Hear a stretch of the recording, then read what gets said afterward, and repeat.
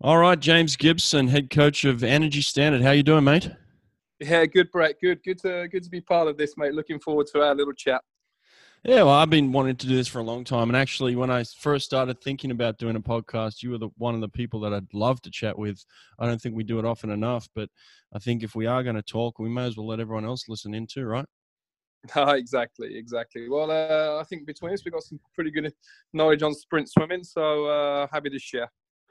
Yeah, well, I think it's one of those art forms, sprinting, that is still misunderstood in some respects. I think there are some people around the world that are doing a fantastic job with it. It's certainly progressed. And I think you could probably remember a time where sprinting was kind of looked down upon. You were laughed at if you wanted to be a sprinter, or you didn't work hard enough, or people just didn't understand it, so it just didn't have any value, right? No, I think I was probably one of the last eras of the old school sprinters. If you're a sprinter, you train 5-6 kilometers a workout to be considered a sprinter. But I think it took a lot of coaches like David Marsh who are very open-minded to push the boundaries on sprint swimming, and I think a lot of us younger coaches probably base a lot of our work on what he did, say 15, 20 years ago when he built the Auburn sprint program. I remember going over there and I was like, damn, these guys are swimming like 600 meters. That's fine, Yeah.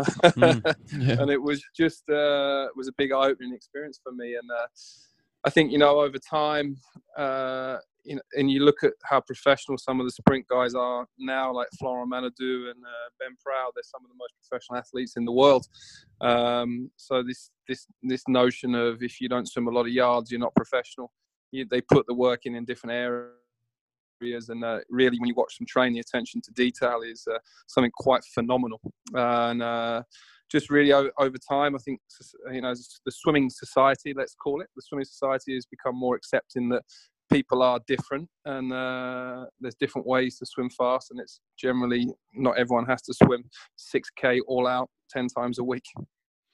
Yeah, exactly. It's an interesting point that you bring up, and you use the word professional. What do you think that means these days? What is a professional swimmer? To be honest, this is a very varies to the individual. It's just from my personal point of view, it's someone that's just engaged in their process and engaged in the process to become better.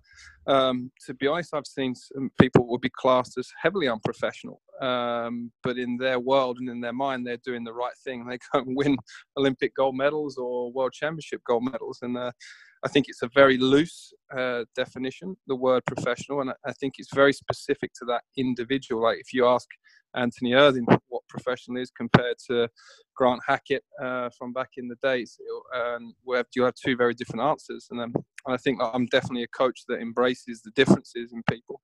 And definitely at Energy Standard, we don't have a one model fits all. That's for sure. Yeah, well, first of all, congratulations on the Energy Standard performance this year, winning the International Swim League Championship for the first time. It was a pretty huge honor, right?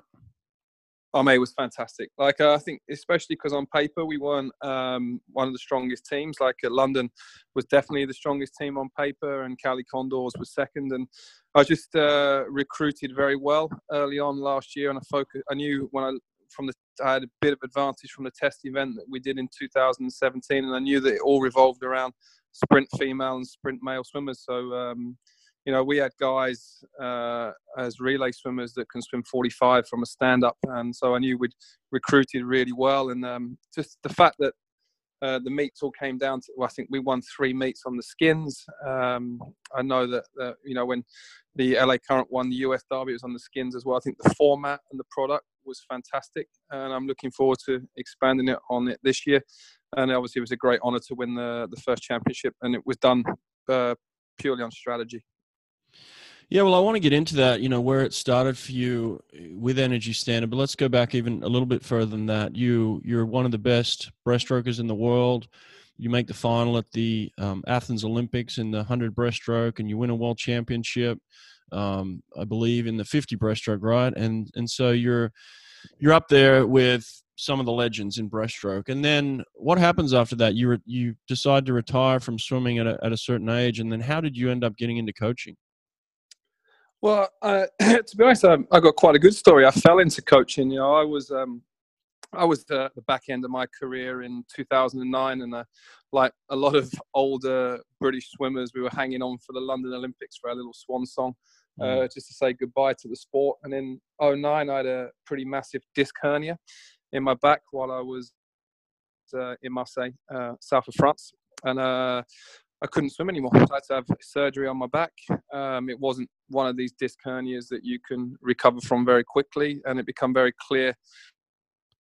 And it was very apparent that I'd no longer be able to swim. Well, I could swim, but I was never going to make a team again. But at that point, I still had sponsors. I still had funding guaranteed for a certain period of time. So I fell into, to be honest, I fell into a little bit of a depression cycle. It's just you go to bed at 1, 2 in the morning, wake up at midday, and your life is about 30 minutes of rehab, and you go down very, very quickly, because everything you kind of dreamed of and everything you're working towards is suddenly not there. You have no real pressure from finance, so you don't really have to go and find a job. So I kind of got stuck in a rut, really. And a good friend of mine, Romain Barnier, was coaching in Marseille, and he just took me to one side and basically gave me a right telling off and said, if you want to stay here and be part of the program, you come and help, you add value, or you bugger off back to UK and go and make other people miserable. And I look back at that conversation with Romy as definitely one of my life-changing events, and I still thank him to this day for helping me get back on my feet. And so I just assisted Romy in Marseille for the first sort of, in 2010. And then I had a couple of swimmers working with me that swam really well. Then for just the line, so everything, the stars were in alignment. There was a job that come up at the French Centre in France, and I got to take that. I got to work with the sprint group there from 2010 to 2012, and then obviously we had some great results in that period. Florent won the Olympics in 2012, and so yes, I didn't finish my dream of swimming in London, but I got to watch a load of people that win medals there that I got to coach. So it was a fitting end to that story. And then after 2012, I moved back to England. I was a national sprint coach, working as a head coach at National Centre until 2016. And then in 2016, I took on the Energy Standard Challenge. The club was predominantly Russian and Ukrainian. It started off in 2012, but we never really had a great international presence. And then I was brought into, it was a simple task, make this club the best swimming club in the world. And I think I worked incredibly hard, and I'm being very fortunate that I picked up some fantastic staff that work with me, who are equally as, they have as much credit for this program working as I do. Yeah. Wow. Incredible story. And I guess that's just the way it happens sometimes. You feel like there's a little bit of luck involved. You're surrounded by great people, and you're put in great situations, and the stars align, right? And I had a very similar experience with Cesar Cielo in 2008. I was given a chance by David Marsh to work with a young kid, and he wasn't one of the favorites to win gold in Beijing. And then we ended up going through the process, and there were some certain things that I think led to us or Cesar particularly winning that event. Talk to us about your work with Flo Manodou in the lead up to 2012. He wasn't one of the favorites, and he didn't win from the lane 4. He was on the outside, and so talk to us kind of in the lead up, and maybe some things that you felt like gave him a shot to really win the Olympics, and maybe people weren't talking about him. Well, he was, to start with, he was just hungry, and he had these big eyes when he qualified for the Olympics. It was even Flo qualifying for the Olympics in 2012 was still a bit of a shock. He had 4 of the best freestylers, 3 of the best freestylers in the world. Freddie Bousquet was one of them. Fabien Gillot, Aymeri Laveau was Olympic medalist on the 50 in 2008. So he had to beat some seriously good swimmers, and he made the team by 1/100th. Wow. 1/100th of a second. Flo made the team. So he swims 1/100th slower. He did not go to London Olympics. And so he had an accelerated development. So he made the team, big starry eyes, and he was just excited. At this point in Flo's career, he just loved everything he'd done. And you know what? I'm going to say, I'm seeing a lot of that in him now as well. He was just in love with the sport. Come to practice every day with a spring in his step. Nothing, just loved being around the environment, and he just enjoyed getting better. And then as the season went on, he progressed through. We made some radical decisions with the training. Like, we're going for the 50, let's drop the yardage a little bit, and then let's have some fun with this because we've got nothing to lose. I think these are swimmers that are some of the most dangerous. The swimmers that haven't got a lot to lose going into Olympic Games, that make drastic decisions in their preparation, and if they come off, they're going to swim well. Like Pernille Bloom in 2016 completely changed everything that she was doing, and turns up, wins the Olympics. So Flo was the same, just because you've got nothing to lose. You're not a favourite. You go in there just to enjoy yourself. So we get to the Olympics. He's had a average preparation, nothing outrageous in the preparation, but he got there and he was loving every minute of it. Flo swam the heats, looked really, really good. He swam the semi-final, made the final. And that, for him, that was amazing. He'd made the final of the Olympics and he was super happy. So then he came in. I always remember he came in on race day and I was like, he's going to win a medal, because he was just so cool. And I think we see like Cesar there's certain sprinters that get really aggressive. Cesar was one of the favourites to win, and I was watching them all come out for the final. And Cesar slapping himself, and they're all looking nervous and tense. Flo walks out with a huge smile and he's waving at the crowd. Yeah. And I'm like thinking, this could really happen. And he just went off the start. He went, but he won. One thing we practiced was just maintaining his stroke rate in the last 15. And he was so far in front that he just kept it going. And he ended up winning. So it was a shock that he won, yes, but it wasn't, for me, it wasn't a shock. I thought he was going to win a medal, but I didn't quite expect he'd get his hand on the wall first, because it was a huge best time as well in the final. But he had nothing to lose. Like Cesar, was that similar to Cesar in 08? Yeah, very similar, actually. Yeah, he wasn't talked about in the sense that he was one of the favorites for a medal. I think the thing that really changed for him was he got on the podium in the 100 freestyle. He won the bronze medal. He tied with Jason Lezak, and that really changed his thinking. And that was 12 hours before the prelim swim of the 50 freestyle at the Olympics, is when he actually believed he could get on the podium in the 50 freestyle, and in fact thought he could win it. But I think there was no one else at that stage thinking that, and I think it was the same thing for Flo. I remember thinking, well, Flo's a great athlete, but he's not going to win the Olympics. There's all these other guys that are going to beat him, and his chance may come 4 years later when he's a little bit more mature and ready for the big time. But one of the things I told Cesar leading into 2008 was some advice that I'd been given by Alex Popov. And I trained with Alex Popov for a few years, on and off. And Michael Klim was one of my best friends, and he was a training partner with Alex. And we would sit with Popov and have conversations. And he told me that his coach, Gennady Turetsky, told him leading into Barcelona, he said, look, you may not win the gold medal here, but why wait another 4 years? Why wait for a chance to win it when you can win it now? And that's the advice that I gave to Cesar going into Beijing. I said, look, we may not win, but why take a chance on being ready 4 years from now? Why not just go out and do it now? And why not just back ourselves? No one else is going to back us. So why don't we just go out there and back ourselves and say, let's take it from everybody? And I think that's kind of almost the mentality that that Flo had. I don't know if he had the mentality, but it was like, I'm just going to enjoy this and take my chances now. I don't want to wait 4 more years. And I hear that excuse sometimes from people, like, I'm not ready. My time will be 4 years from now. Instead of just saying, well, why not just take it now? And that was one of those swims, both Cesar and Flo, that are just stuck in my memory. I can almost picture it stroke for stroke, No, yeah, absolutely. I had a slightly different story with Flo when we were getting him ready for the final. I actually got a picture of him when he won a medal when he was 7 years old on the podium, and I asked him, what did you feel? He was like, I just wanted to win. Just wanted to swim for fun. I wanted to win. And that was what we spoke about before he went out to race, because it's the same thing.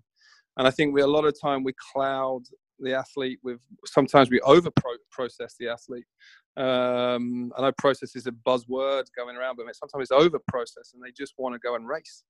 And that's what I did with Flo before London. Just clear the head. Why do you want to swim? What did you feel when you were 7 years old? You just swimming because it's cool and it's fun. It's the Olympic final. It's the same thing. Nothing changes. And I like to always bring my athletes back to that. Like, why do we do this? We don't do it because to make us have the pressure on the world. It's not to be endured. It's to be enjoyed. There's one thing, Brett, I just forgot about one thing you asked about, just what we did different with Flo. I changed his strokes from bent arm to straight arm with 6 weeks to go before London. That was just a model on Freddie Bousquet. Freddie's probably the greatest straight arm freestyler that I've ever seen. He's from a race in 2010. Went 21.3, was just exceptional swimming. And I still use Freddie's kind of swim as my base model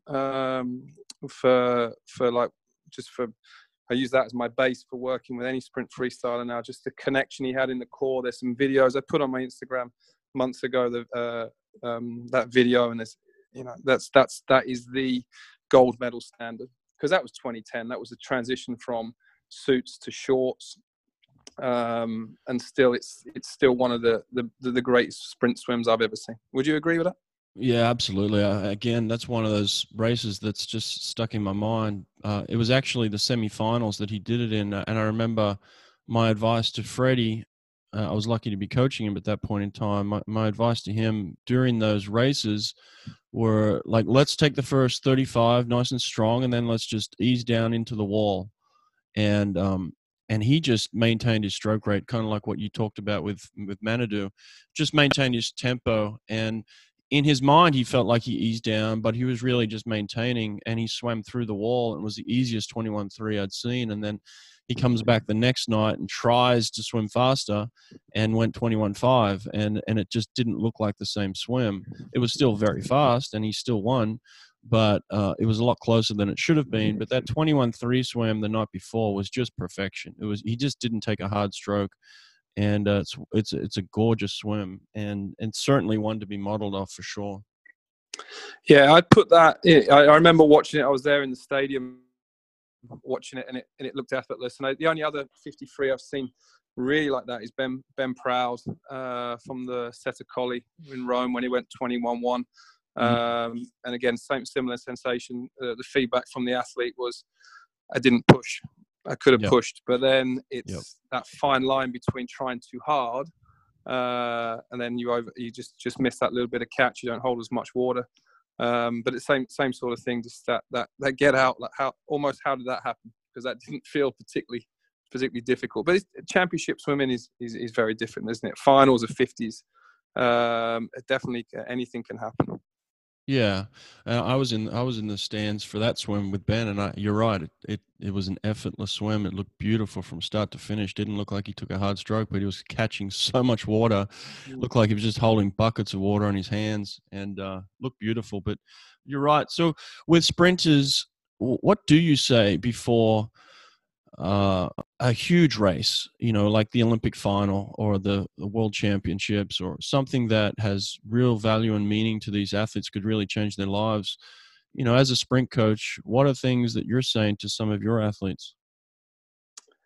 Well, it's just I focus them on getting the brain onto the details and breaking everything down, especially in the warm-ups and everything. It's almost trying to not really talk about the race and what it is past a certain point, because again, if it's the final of the Olympics, everyone knows that, and it's a high pressure race. But to be honest, a lot of the stuff I gear my guys through is getting them ready for the start, because the start is so critical. When I was working with British Swimming, we did a lot of research on start times and performances in sort of every major meet and major competition, and it's like if you're not in the top 3 at 15 meters, it's almost impossible to win the race. And that's in male and female sprinting. I'm not saying it's impossible, but it's highly unlikely.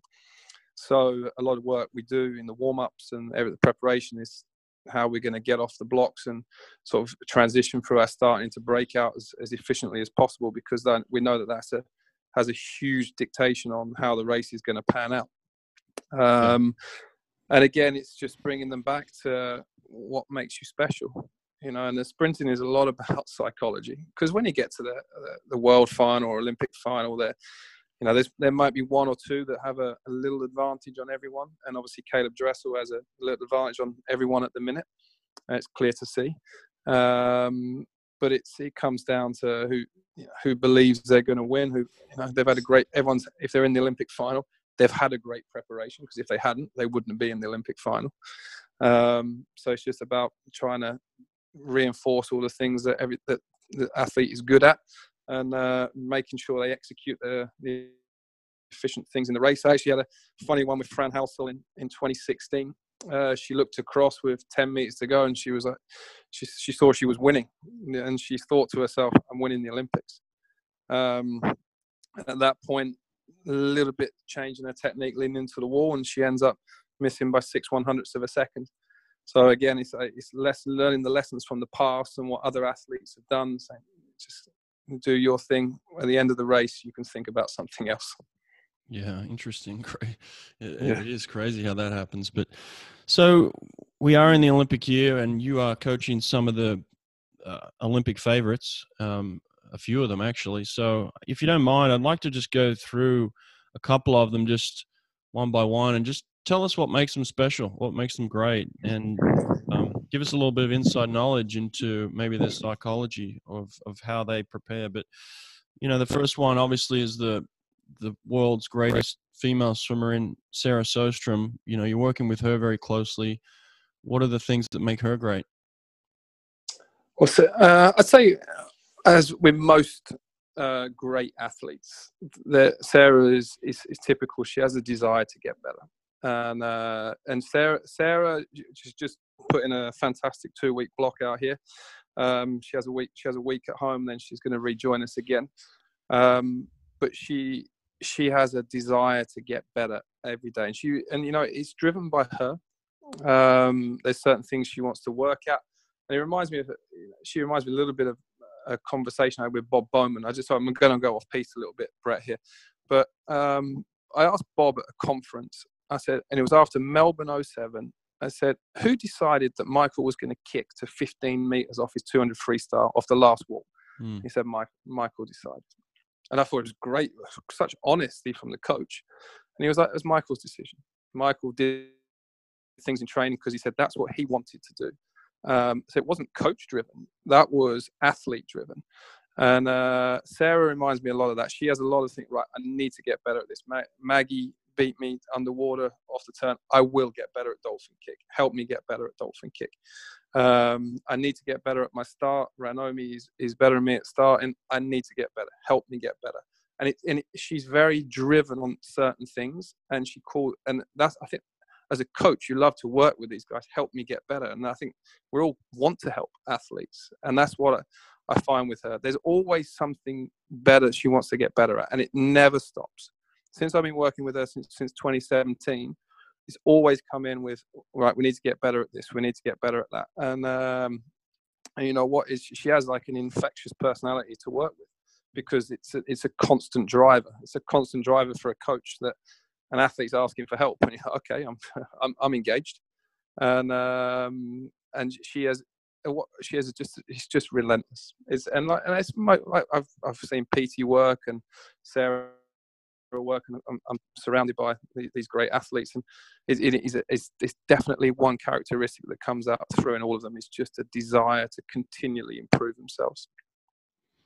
Would you say, Jack Roach brought this up, that a lot of the great athletes not so much love to win, but they hate to lose? Would you put her in that category?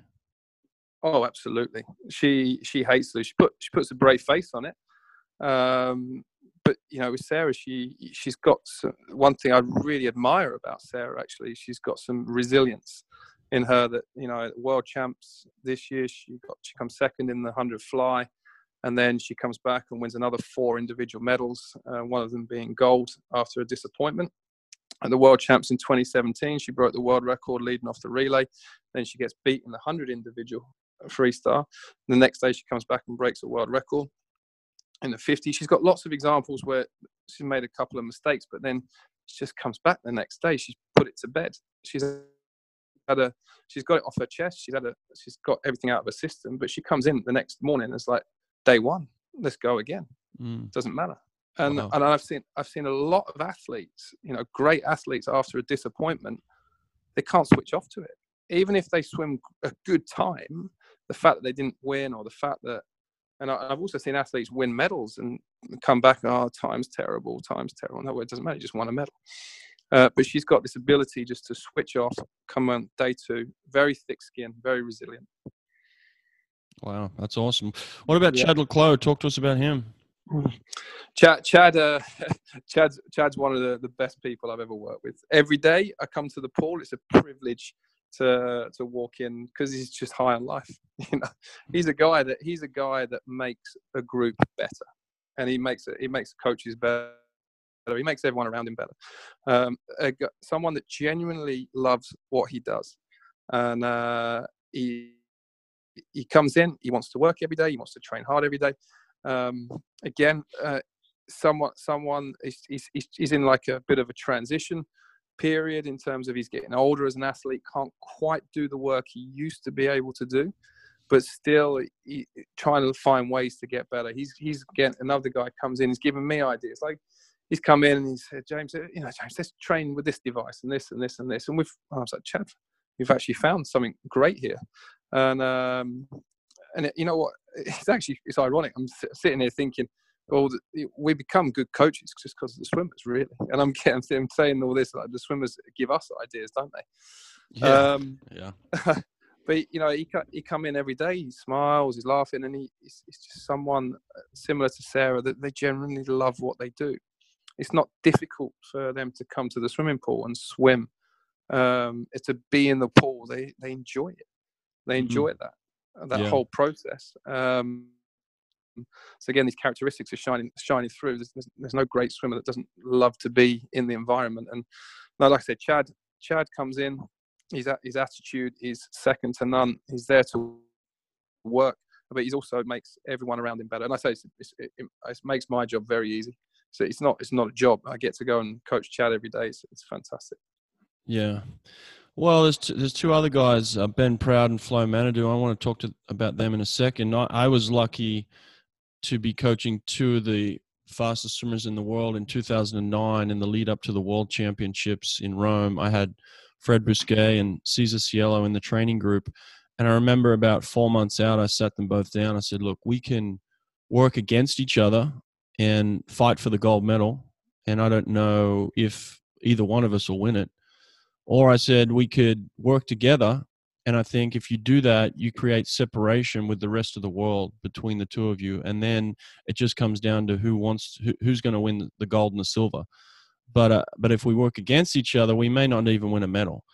But if you decide to work together and push each other and make each other better and take each other beyond where we think is humanly possible, then I think you could both possibly break the world record, and one of us is going to win and one of us will take the silver. But, can you guys agree on that? And they said yes. And so for the most part, for that 4 months, it was the best training period that we had. And that's how it ended up. Cesar ended up winning the gold and Fred ended up winning the silver in the 50 freestyle. Fred actually broke the world record that year, and then Cesar went on to break it after him. Both guys were the first guys under 21 seconds in the 50 free. So, now that you have Ben, who is a gold medal favorite, and Flo, who's another gold medal favorite, two guys that could potentially win it, what's your approach with those two guys leading into Tokyo?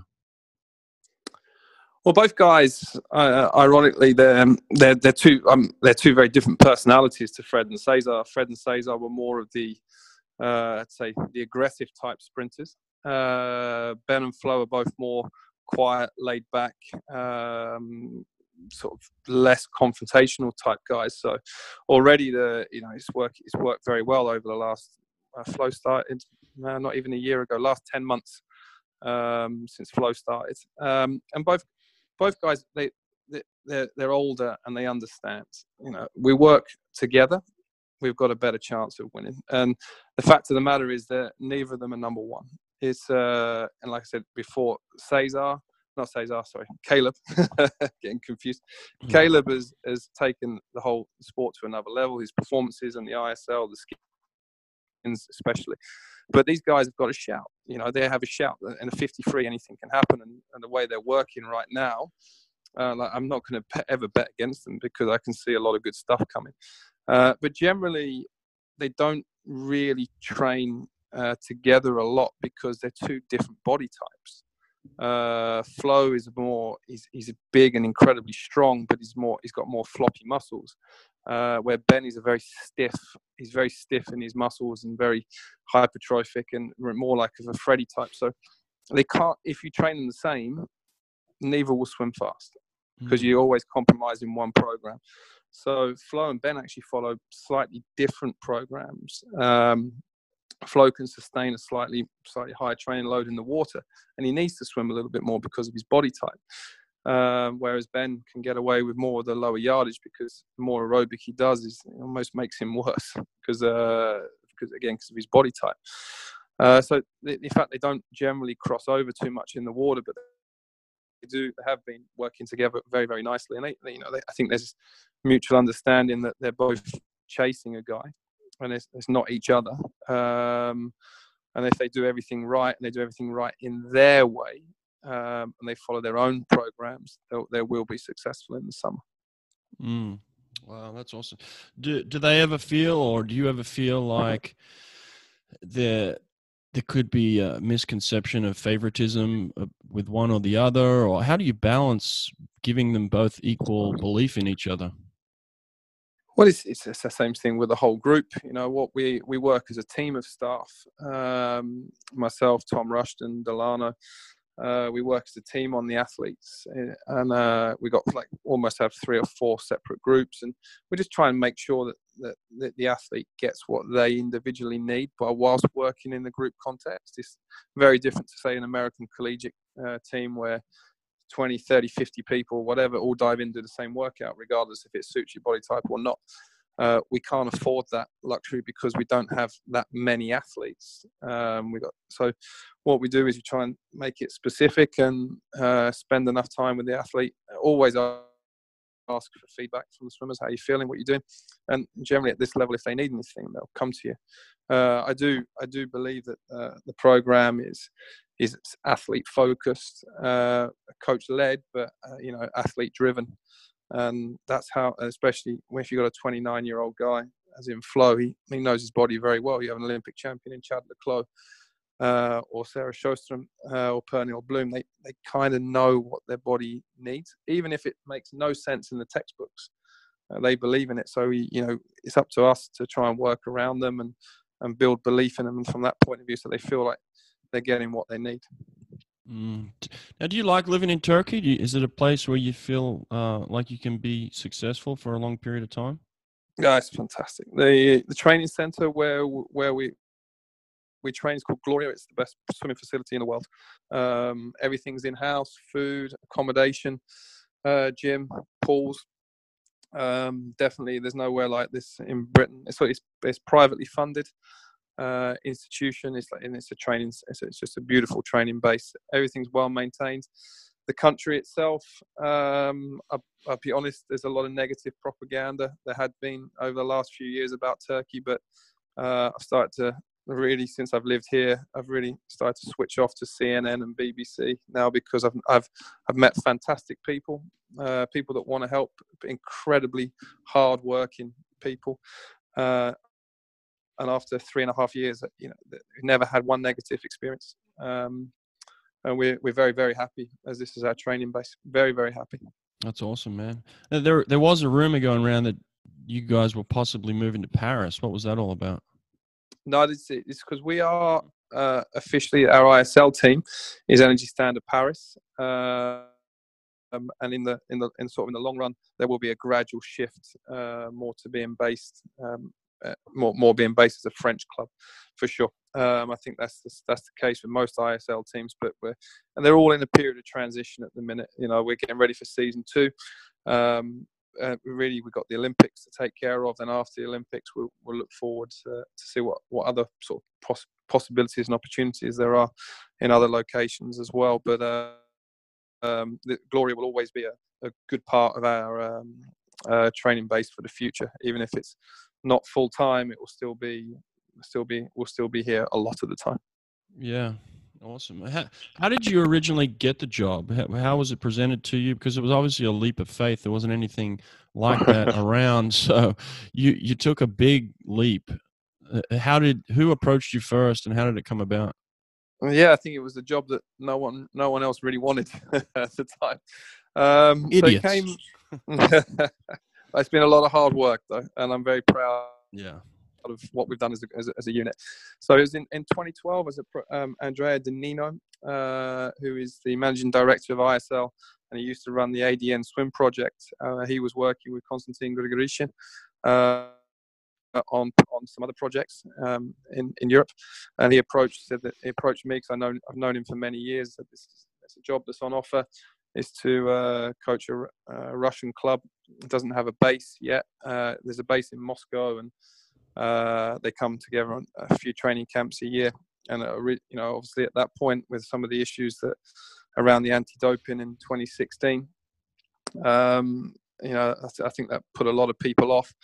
But when I went to meet Konstantin in London, and I spoke to him about his visions for the future, and I was blown away with what he wanted to do with swimming, to be honest. And I still pinch myself a little bit that ISL has happened and gone already, season one, and happened so quickly. And it just felt right. Like I lived in France for 7 years. I left Britain, and this just was almost too good to turn down, because it was a challenge. Taking on a mainly predominantly Russian Ukrainian club, going into a culture where it's already established, where I can't really say I was embraced at all when I first arrived.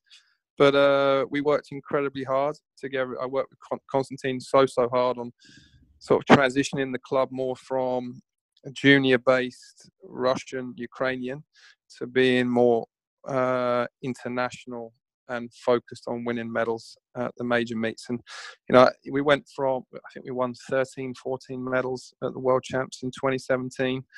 I can't remember. I think it was about 30 medals, 30, 40 medals from Commonwealths and Europeans in 2018. So it was a tough transition. It was difficult for the people involved, but I was fortunate. I had some really good experience with high performance sport in Great Britain that sort of drove me to make some hard decisions at the time. And but in terms, I made the right decisions for the club. And like right now, I'm very, very happy with what we've got. The ISL team is excellent and has come together nicely already for next year. The full-time squad is working fantastically well. And the staff, bringing Tom Rushton in the first year was one of the best things that I've ever done for the program. Also, I fell on my feet with one of the best gym coaches I've ever worked with, in Marco Cosso. These guys really, really drive the program forward just as much as what I do. And I'm very, very lucky. I work with great staff. Yeah, is it tough for you now to focus on Olympics and then the second season of ISL at the same time? No, it's just finding time to do the right thing. That's one thing with living in a full-time training environment. You've got time, like myself and Tom and me. We've got a meeting planned for 10 o'clock tonight to go through some bits and pieces, admin work, but there's more time because unfortunately, if you've got one wife and family, I'm not sure this would work exactly. So I'll be blatantly honest to anyone listening, but it just allows us to focus almost 24/7 on the job and making the athletes better and building the team. And I think, in this environment now, swimming is so competitive. That's what it takes. And it all comes down to choices. This is our choice. It's not for everyone. It wouldn't be for everyone, but this was our choice. And we've invested a lot in our lives, and we're getting some quite good results for it. Yeah, well, mate, outstanding. I'm super proud of you. I think I've always been a fan of you as an athlete and now as a coach, and love what you're doing. Always love watching the videos you put out on Instagram and other places, and I'm a fan of high performance, and I think you're very creative. I think you do a great job of really connecting with your athletes, and I think that's key when it comes to high performance is you've got to be able to relate, and you relate so well, probably better than anyone else in the world. So I think there's no doubt, why the athletes are attracted to you and what you're doing. And just want to let you know that I'm a huge fan, man. So keep it up, all right? Thanks, Brett. And, the feeling is mutual, mate. Always love watching your work back in the day, in 08, 09, and seeing your guys come through. And always good rivalry, healthy rivalry as well. So, guys like yourself drive us to be better, and hopefully that's vice versa. And thanks for your kind words. Yeah, mate. Well, I know it's late in Turkey, so thanks for taking the time. But listen, hopefully we can get back together maybe right before the games and chat again. And just wish you luck over the next few months, all right?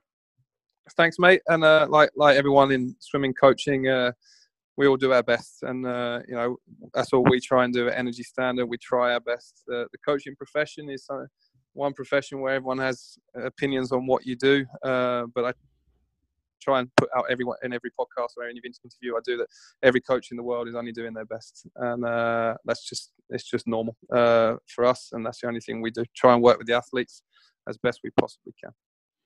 Well, keep it up, mate. Good luck, and we'll be following your results closely, all right? Take care. Cheers, buddy. See you, mate.